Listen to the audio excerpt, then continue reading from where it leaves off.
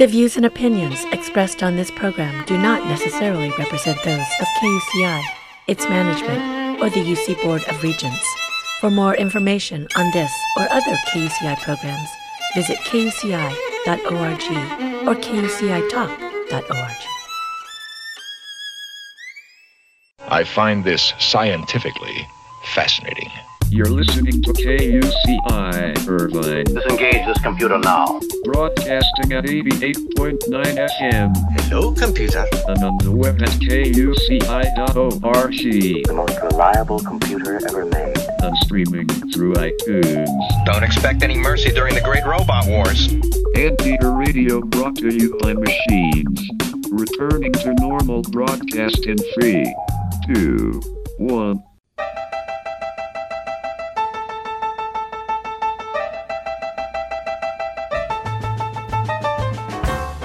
Ladies and gentlemen, welcome to UCI Conversations, a weekly public affairs program dedicated to exploring everything in the land of blue and gold, with interviews of UCI leaders, innovators, and last but not least,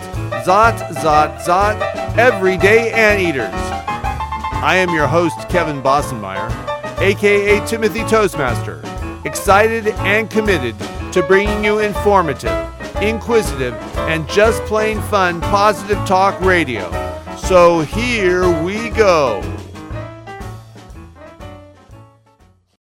This interview was recorded on May 16th, 2020. Hello, everybody. This is UCI Conversations, and I'm your host, Kevin Bossenmeyer. And my guest today is UCI recent graduate, Caitlin Faye Antonios. While at UCI, Caitlin was all things media related. She was very involved at KUCI Radio, was on the school newspaper, and majored in English/writing/journalism. We'll hear more about that. Last we heard, she is in New York City's Manhattan attending graduate school at Columbia University. And it seemed like a perfect time to catch up with Caitlin to hear about life after UCI and how she has fared during COVID-19. Welcome, Caitlin. How are you today?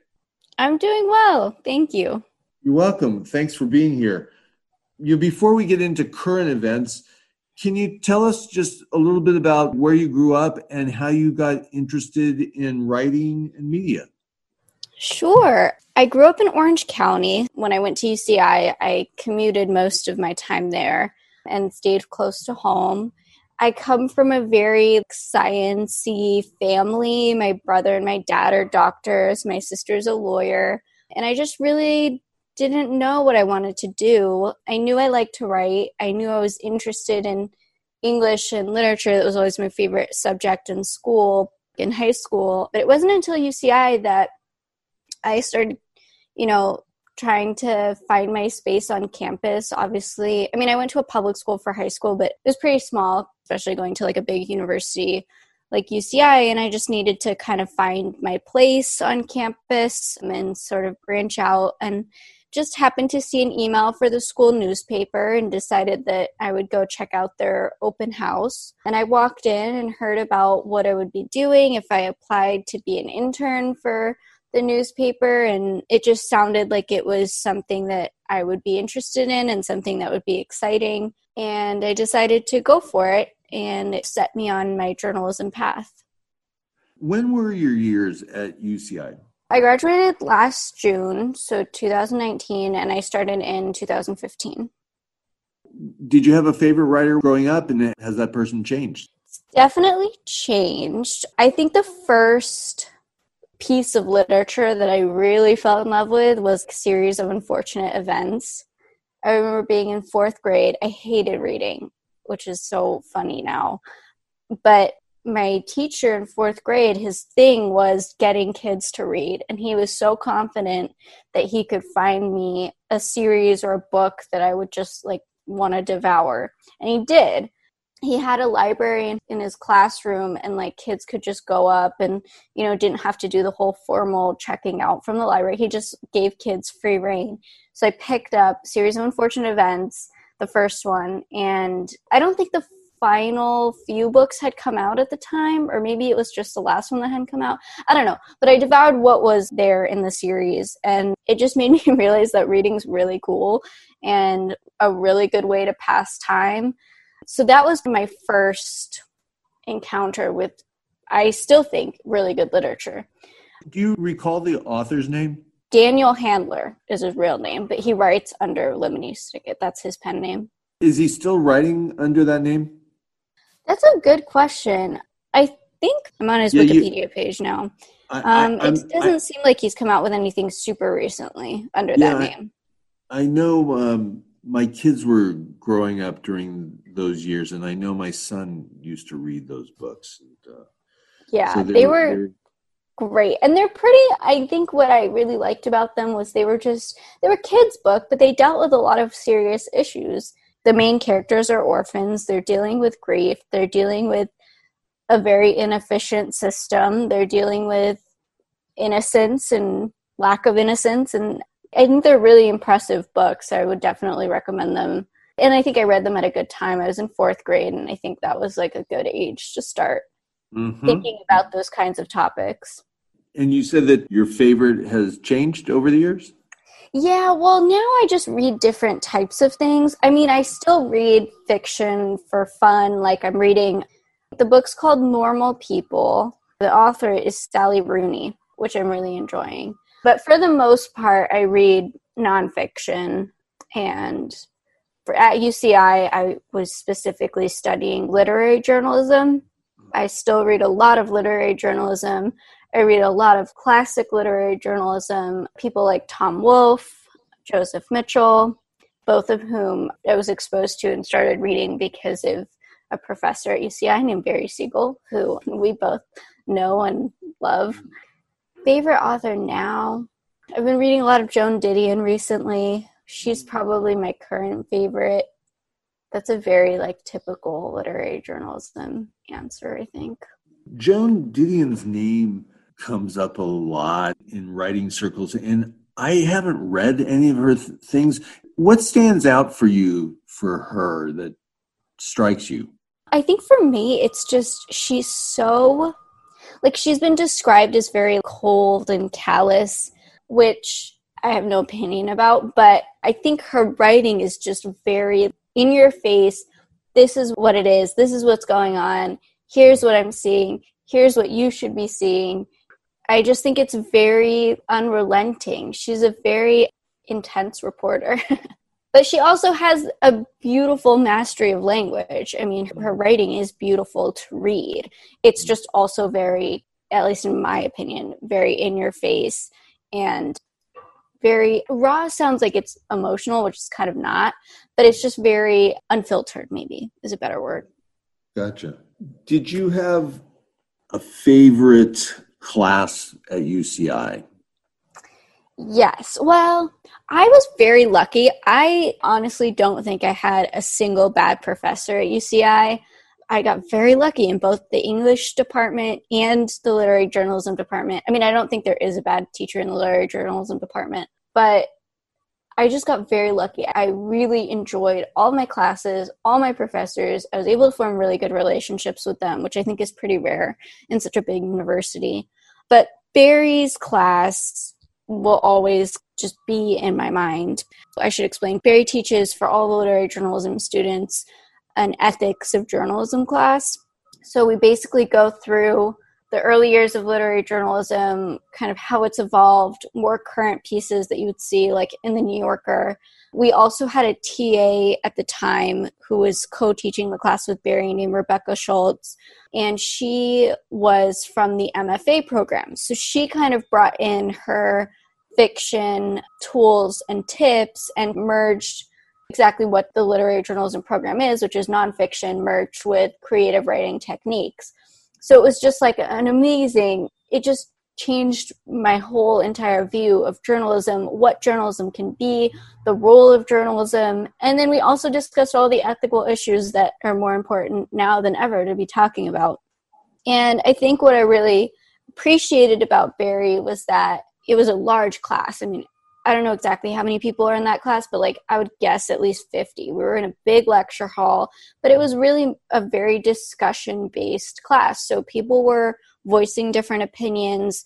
Barry always encouraged that. I think he looked to me sometimes because we would have to do like reading responses. So he always knew if the conversation was going one way and I had a different opinion, he would always pick on me to kind of voice that and bring a different dimension to the discussion, which I really appreciated because it's intimidating if you know, he asks a question, you hear everyone saying one type of answer or agreeing with each other, to feel comfortable enough to say, well, I don't know that I necessarily agree with that. And that's a skill that is really important to develop. And I'm very grateful that I developed it in his class where it was a very, you know, safe environment. Because now definitely I find myself feeling more comfortable if I don't agree with something or I have a different idea in like either a group project or even with an editor now when I'm talking and, you know, they're saying one thing about the story and I have a different opinion about how the story should go, being comfortable voicing that. So that was a very pivotal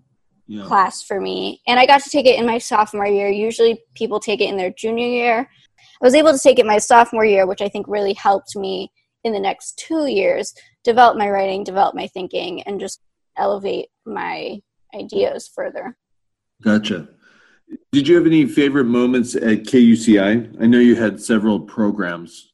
Yeah, man, I had so many great moments at KUCI. KUCI really was, I was so lucky at UCI because I had my group of people that I was really close with at the newspaper. I had a group of people that I was close with from class. And then KUCI, I had another group of people, and they were just the most wonderful.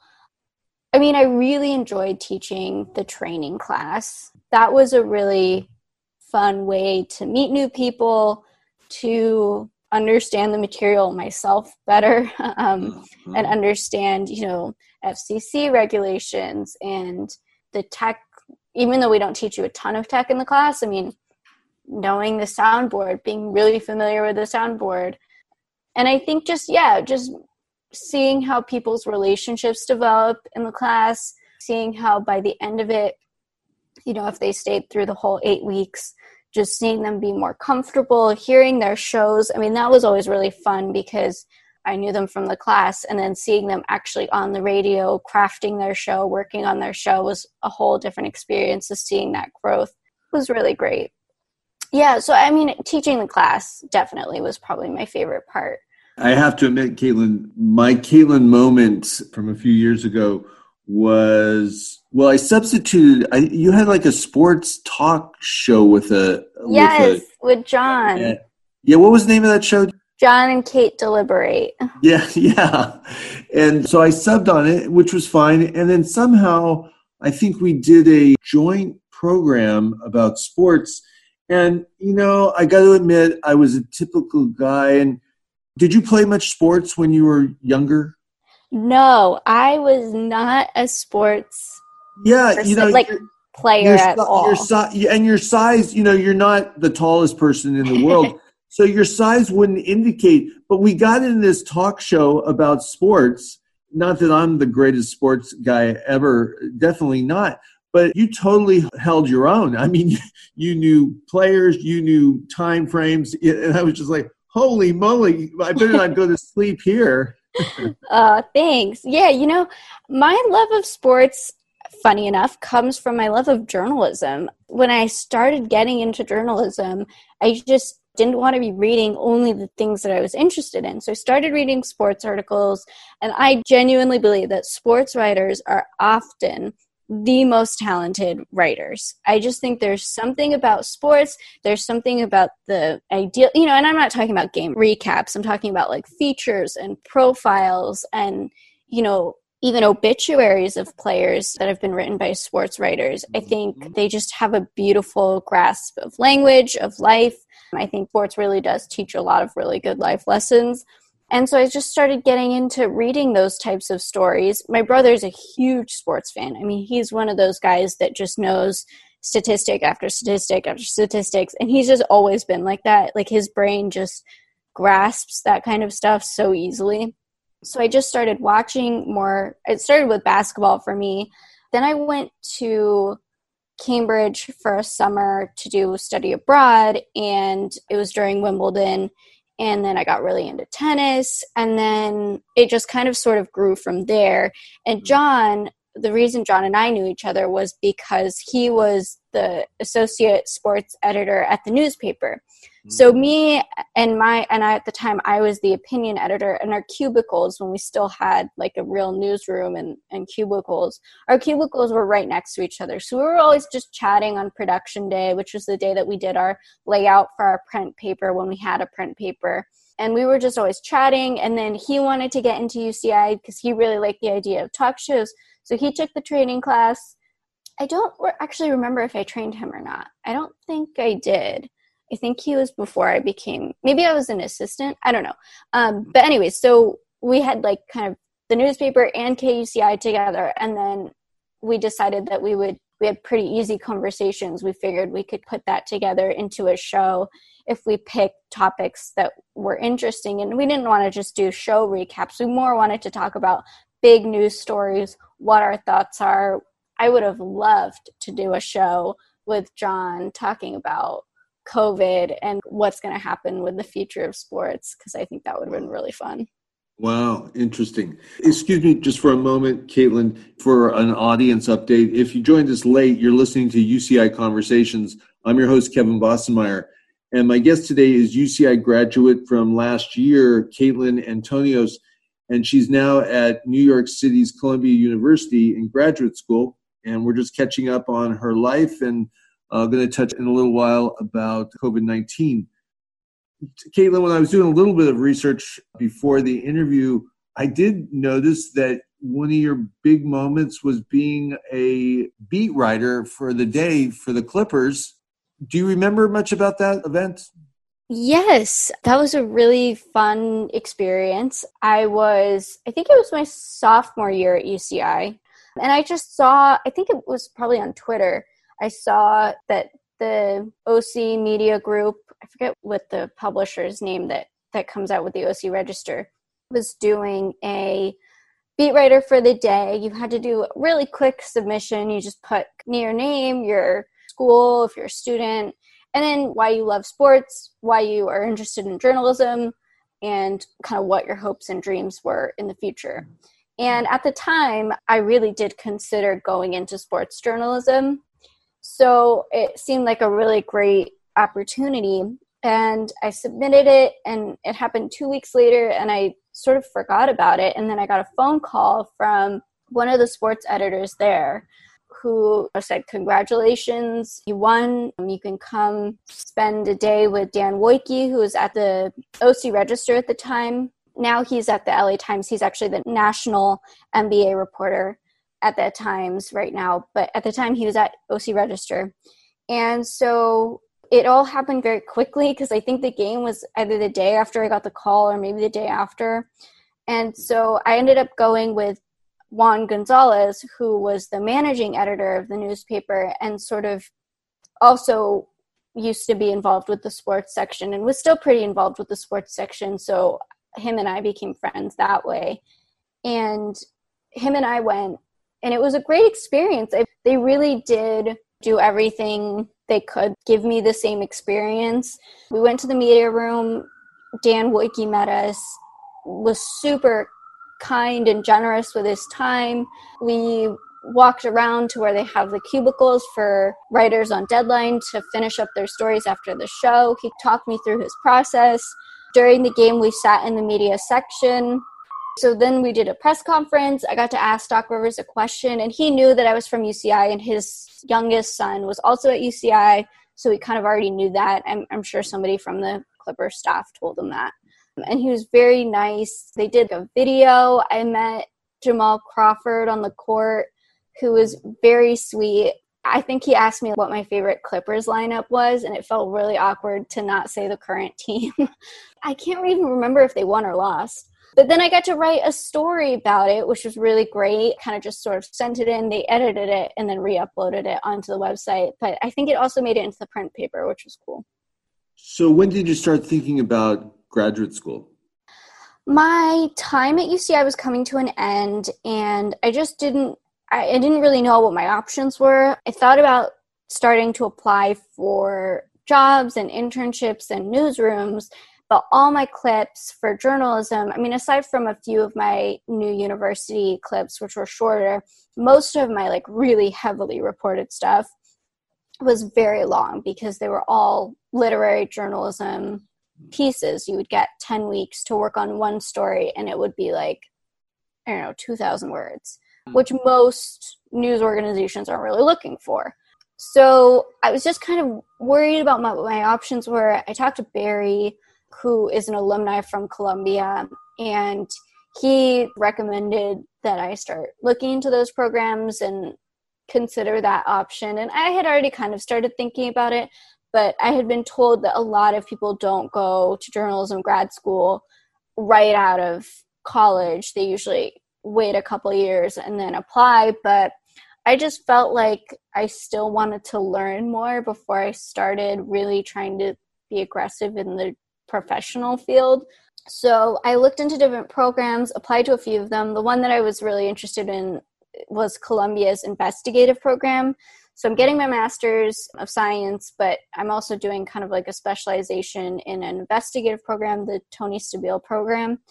So I was really interested in that. And I also felt like that was a good way to take my long form literary journalism techniques and tools that I had learned at UCI and apply them to more heavily reported and investigative pieces.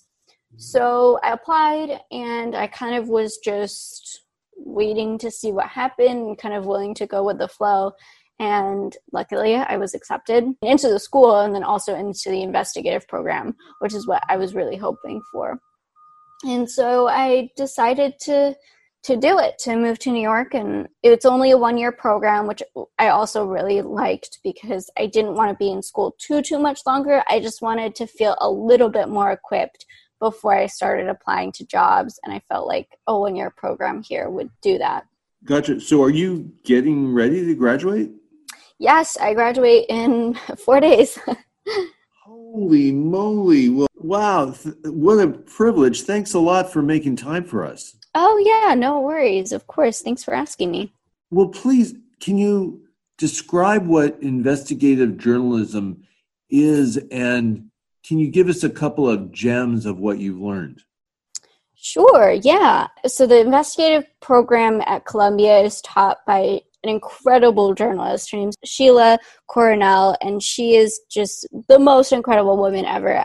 Everyone should look her up and see all the amazing things that she's done. She's a journalist from the Philippines, and she's taken over the investigative program. I think she helped start it as well.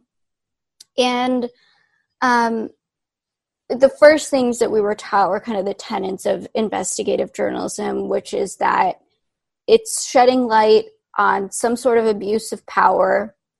As a result of this abuse of power, there has to be some kind of harm. And to some degree, it has to be systematic. So it can't just be like a one-off situation. For it to be truly worthy of like an investigative piece or investigative reporting, it has to be a widespread, systematic problem. So those are kind of the main tenets. What I've learned, or a few things that I've learned, I think one of the biggest things that I've learned is that oftentimes people don't totally understand what a journalist's job is. And so I think I've learned that when I'm starting to talk to a source, really explaining, I think there's this idea that journalism kind of has to be very like under the cover of dark. And of course there are times when journalists have to be more secretive and more guarded about what they're doing. But a lot of times doing the opposite actually is what gets people to talk to you, which is being open, being honest, being, just coming into an interview with zero assumptions about what you're going to hear, what this person's going to tell you, what their story is, what their perspective is. And so it's a lot of checking yourself and just making sure that you're not coming into anything with preconceived biases, or if you are, at least you're aware of them and you can kind of counteract that. And yeah, and I think people are much more, I mean, just being like human and approaching them as another human instead of just going after the story or, you know, being abrasive, I think is a much more, I don't know, I think people think that journalism is like very like aggressive, and I think sometimes it can be, and with certain people you need to be, but for the most part it's a much subtler, gentler approach, I think, is a more successful way to go about it. So I think that would be the biggest lesson that I've learned. You're about to graduate. What are your plans at this point? Well, like every other industry, the media industry right now is not doing very well. There's been a lot of layoffs, a lot of cutbacks. So entering the job market right now is not super ideal. I have just recently started applying to places because, at least for jobs, like they want people to start soon. So I didn't want to apply too much before my graduation date so that I would be actually available to work. So yeah, I just sort of have started sending out applications and having my fingers crossed. I don't have any real plans. I mean, I'm definitely, if I don't find something immediately, I'm definitely going to just be freelancing. Thankfully, there are some places still have a freelance budget and are willing to take pitches. So yeah, I've just been kind of doing my research on which publications those are, what kind of stories they want. For my classes, I've been working on a COVID story that I'm thinking of pitching somewhere. So yeah, I'm not totally sure yet. Yeah, gotcha. How about location-wise? Are you going to stay in New York until something comes up, or are you going to move? I'm not totally sure. It just depends on where my job, if I get one soon, is. I haven't seen my parents in forever, since like December. So I definitely want to go home and visit. I'm just trying to be cautious and smart about whether or not I should do that. So yeah, I'm not really sure. I definitely wouldn't mind staying in New York. I'm not dying to get out, but I'm also not super tired. I mean, I know people in my program who are like, I'm staying in New York and I don't want to work anywhere else, which is not really my perspective. I love California. Ideally, I would love to report in California, report on issues going on in California. You know, obviously I know I lived there my whole life and I know it very well, both north and south. So I would love to be back in California, but it really just is a matter of jobs and money and that kind of thing right now. Right. Excuse me, just for 1 minute. If you joined us late, you're listening to UCI Conversations. I'm your host, Kevin Bossenmeyer. And my guest today is UCI graduate Caitlin Antonios. She is just completing a graduate program in investigative journalism, literary journalism at Columbia University in Uptown Manhattan, New York City, and is literally graduating within a few days. And we're going to start to talk about now her experience in New York City over the last year and then the huge turning point with COVID-19. Caitlin, how have you enjoyed New York? I really love it. I think at first I was just kind of staying in my borough, staying in my neighborhood. You know, I would go to the grocery store here. I would go to the movie theater here. I would, you know, just kind of stay in my area. And I would go out with friends, you know, Friday nights, Saturday nights downtown and kind of do like day trips to Brooklyn. But I was always kind of waiting for people to go with. And then I realized that New York was a very accessible place to go and do things on your own. So kind of once I realized that, right before COVID actually, I was just going out by myself all the time, just all over town. I got really familiar with Queens my first few months here because I was beat reporting at the Queens courthouse. So I knew Queens pretty well, or at least the courthouse area. And I kind of started to understand the geography based on just cases of like where stuff was happening. So I kind of got to know Queens through my reporting. Brooklyn has I'm Lebanese, and Brooklyn has a very large Arab population. So I would start figuring out like, oh, this is where I should go to get certain type of groceries. And, you know, it was like a long trek. It was like 2 hours to go to a grocery store. But I started to discover, like, I don't just have to like go somewhere and rush back home. Like I can take my time and really explore. And even if I'm by myself, I can do that. And so, yeah, I really started to love it and enjoy myself. Obviously, since COVID, I have not been taking the subways or going very far, but I still go out for walks and I still continue to take in my area as much as possible. Gotcha. As a journalist, when did you notice the coronavirus was a potential story? That's a really good question. I was following the New York Times coverage of what was going on in China in January. And I sort of was on the, like, I wasn't really sure, like, if this was going to be like a SARS scenario where it was like really big and in different parts of the world, but kind of never made its way over. Once the first case was confirmed in New York, I knew it was going to explode. So that did not surprise me at all. I mean, the first case was in Washington. I mean, I knew that there was no way that in Wuhan it exploded in the way that it did, and the cases kept rising, and it wasn't going to contaminate people here in the same way. But I think any pandemic is a story. So once you know, I never really bought into the idea that, oh, flu kills more people, it's not as bad.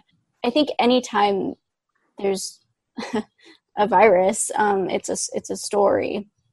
I think it's going to be hard to know what kind of stories to really tell about the virus until things start to get better, which is kind of unfortunate, and you kind of have to do some retroactive reporting. Columbia, Derek Kravitz and the Brown Center here at Columbia have been doing kind of mass freedom of information requests that other publications have started using to write stories. So there's been stories in like Washington Post based on some FOIAs that Columbia came out with that officials knew about what was going on back in January. ProPublica has been doing some really great stuff about ventilators and money and what's going on with that. So reporters, I think, are doing a really good job. I just think a lot of the like big stories that are eventually going to come out are going to have to be retroactive, because right now things are at, such a standstill, and you can file as many freedom of information requests as you want, but actually getting anything back that you can use is going to take a while. So mm-hmm. I know as I was reporting and interviewing people, I got a tip off that California, we're doing okay, but New York is a mess. I'll never forget that message. And it was like, it is? What's going on there? Do you recall when it started to, oh my God, it's getting really bad here? Yeah, I think, it's so funny because I was actually looking through my camera roll of photos to see when my last normal day out was. And it was the first week of March. So that was the last week that I took the subway. So it's been about 2.5 months, which is crazy to think about because in a weird way, it's gone by quite quickly.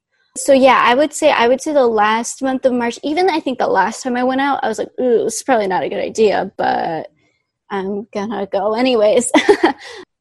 But yeah, so I think that was probably the last time that I was like, oh man, this is not great. Manhattan has a lot of cases, but where I'm at is not too bad. There's been a few people at Columbia, I think, who've tested positive, but it's been pretty contained in my area. But I think in lower income neighborhoods, like in South Brooklyn, certain places in Queens, I knew that it was going to spiral there. Are you doing online teaching? Is that how have your classes? Yeah, it's all been online. They were very hesitant to make that decision, which I kind of appreciated because there was a lot of schools that were just instantly online. They kept telling us at the beginning, okay, the week before spring break will be online. Then we're going to wait through spring break and kind of reevaluate. And by that point, I mean, it was kind of inevitable, but they were hesitant to fully make that decision because I think they knew that the quality of the classes would change. So yeah, we've been doing online since, I'm not even sure since whenever my spring break was. Yeah, maybe mid-March, maybe. It seems Yeah, like that. something like that. Yeah. So have you been pretty much quarantined in your apartment? What's that been like? Yeah, for most of March, I was doing grocery deliveries just to be extra safe, and thankfully I'm in a position where I can do that. And I really wasn't going out much. Now that the weather's turned a little bit nicer, I've been going out for walks in the park, and everyone's very cautious. I mean, we all wear face masks. I don't really touch anything. I don't really even sit on benches. I mainly just walk. So, I mean, I stayed cocooned for a good few weeks where I like really, really was not going out. Like I wasn't even checking my mail. But I've been going out more often now, and I go to get my groceries in person now because I think a lot of the stores have adapted to a good system of making sure people are apart. They're directing traffic really well, so you're not bumping into people. I think businesses, at least in my area, have really adjusted quite well to the situation, and it makes everyone feel safer, both the people who are working there and I think the customers as well. The impression we have here in California is that, I mean, there were times when the streets were deserted in New York. Is that your experience? Yeah, it's pretty dead. I mean, I'm really in Upper Manhattan, so I'm above Central Park. So it's not like I was around Times Square and, you know, I've seen photos of what Times Square looks like now, and it's pretty empty. Here was always a little bit more calm than the rest of the city. But yeah, it definitely is different. I mean, I think the biggest difference is just seeing all the shut down businesses. You still see people walking, but it's very different than, you know, like things are boarded up, things are like, it's just not there. So I think that's where you can tell the most difference. You still see people walking, and, you know, when the weather's nice, people do go to the park, and it's what you would imagine a normal May day would be, kind of the beginning of summer. But it's really just, I think, the businesses that gives it a very, very different feel. The news reporting that was coming out of New York, Governor Cuomo's daily news conferences, boy, I mean, it was dark. You know, were you well aware of that? What do you mean? Well, it just seemed like, you know, the hospitals are overwhelmed and there weren't enough resources to help people. Yeah. I mean, it's kind of hard for me to answer just because I live near the university, and I mean, it's heartbreaking. Like I every time I live near a hospital, so every time 7:00 hits and people start cheering, like I want to burst into tears, and sometimes I have. So it is a very emotional situation. I think New York is just, I don't know, it's just one of those places where you just love it. And it's very sad when something happens and you just think about all the families that are losing loved ones, all the people that are suffering in the hospitals. So yeah, I mean, it does feel very heavy, and it does feel very serious. I think people are feeling that all over the country. I don't know that it's like specific to New York, but yeah, I mean, it is like, I was watching like Andre Bocelli's concert for Hope that he did in Italy when Italy was kind of at the height of the pandemic, or very close to the height of the pandemic. And they kind of showed like a lot of the like worst hit places. And the second New York popped up, I was like in tears. So yeah, I mean, it feels terrible, but I think the whole situation's terrible. I don't know that it feels like especially different in New York.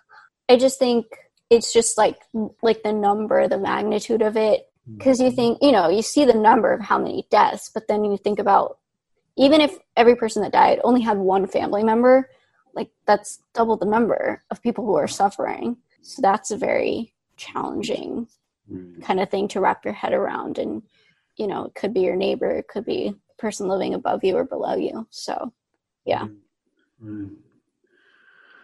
Well, Caitlin, you know, thank you very much for being with us here in this pivotal time in your life. We really appreciate it. It's fascinating to hear about your journey, and I wish you all the best. Your training sounds like it's been excellent, and I think you're going to do well. Oh, thank you so much. I really appreciate it. Thank you for thinking of me, too. I really appreciate it. Thank you again to journalist Caitlin Antonios for her insights into several UCI writing media programs, the Columbia University Master's Program in Investigative Journalism, and New York City during COVID-19. Caitlin graduated from UCI in June 19 and Manhattan's Columbia University last week. She just found out she starts in her first professional journalism job this summer with New York City's newest online newspaper, The City. Congratulations and good luck. If you'd like to hear an encore edition of my interview with Caitlin or any other edition of UCI Conversations since August last summer, my podcast website can be found at www.bostonmeyer.com. And I can also be reached anytime by email at kboss@kuci.org.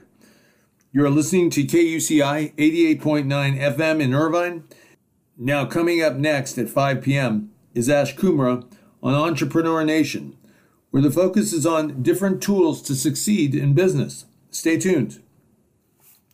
And thank you again to Fred Kaplan for supplying all my show theme music from his excellent Signifying piano CD. You've been listening to UCI Conversations, where every week we explore another corner of the land of blue and gold, with interviews of UCI leaders, innovators, and zot, everyday anteaters. I'm your host, Kevin Bossenmeyer. I encourage you to be safe, loving, and caring. God bless George Floyd, and God bless America. Good evening.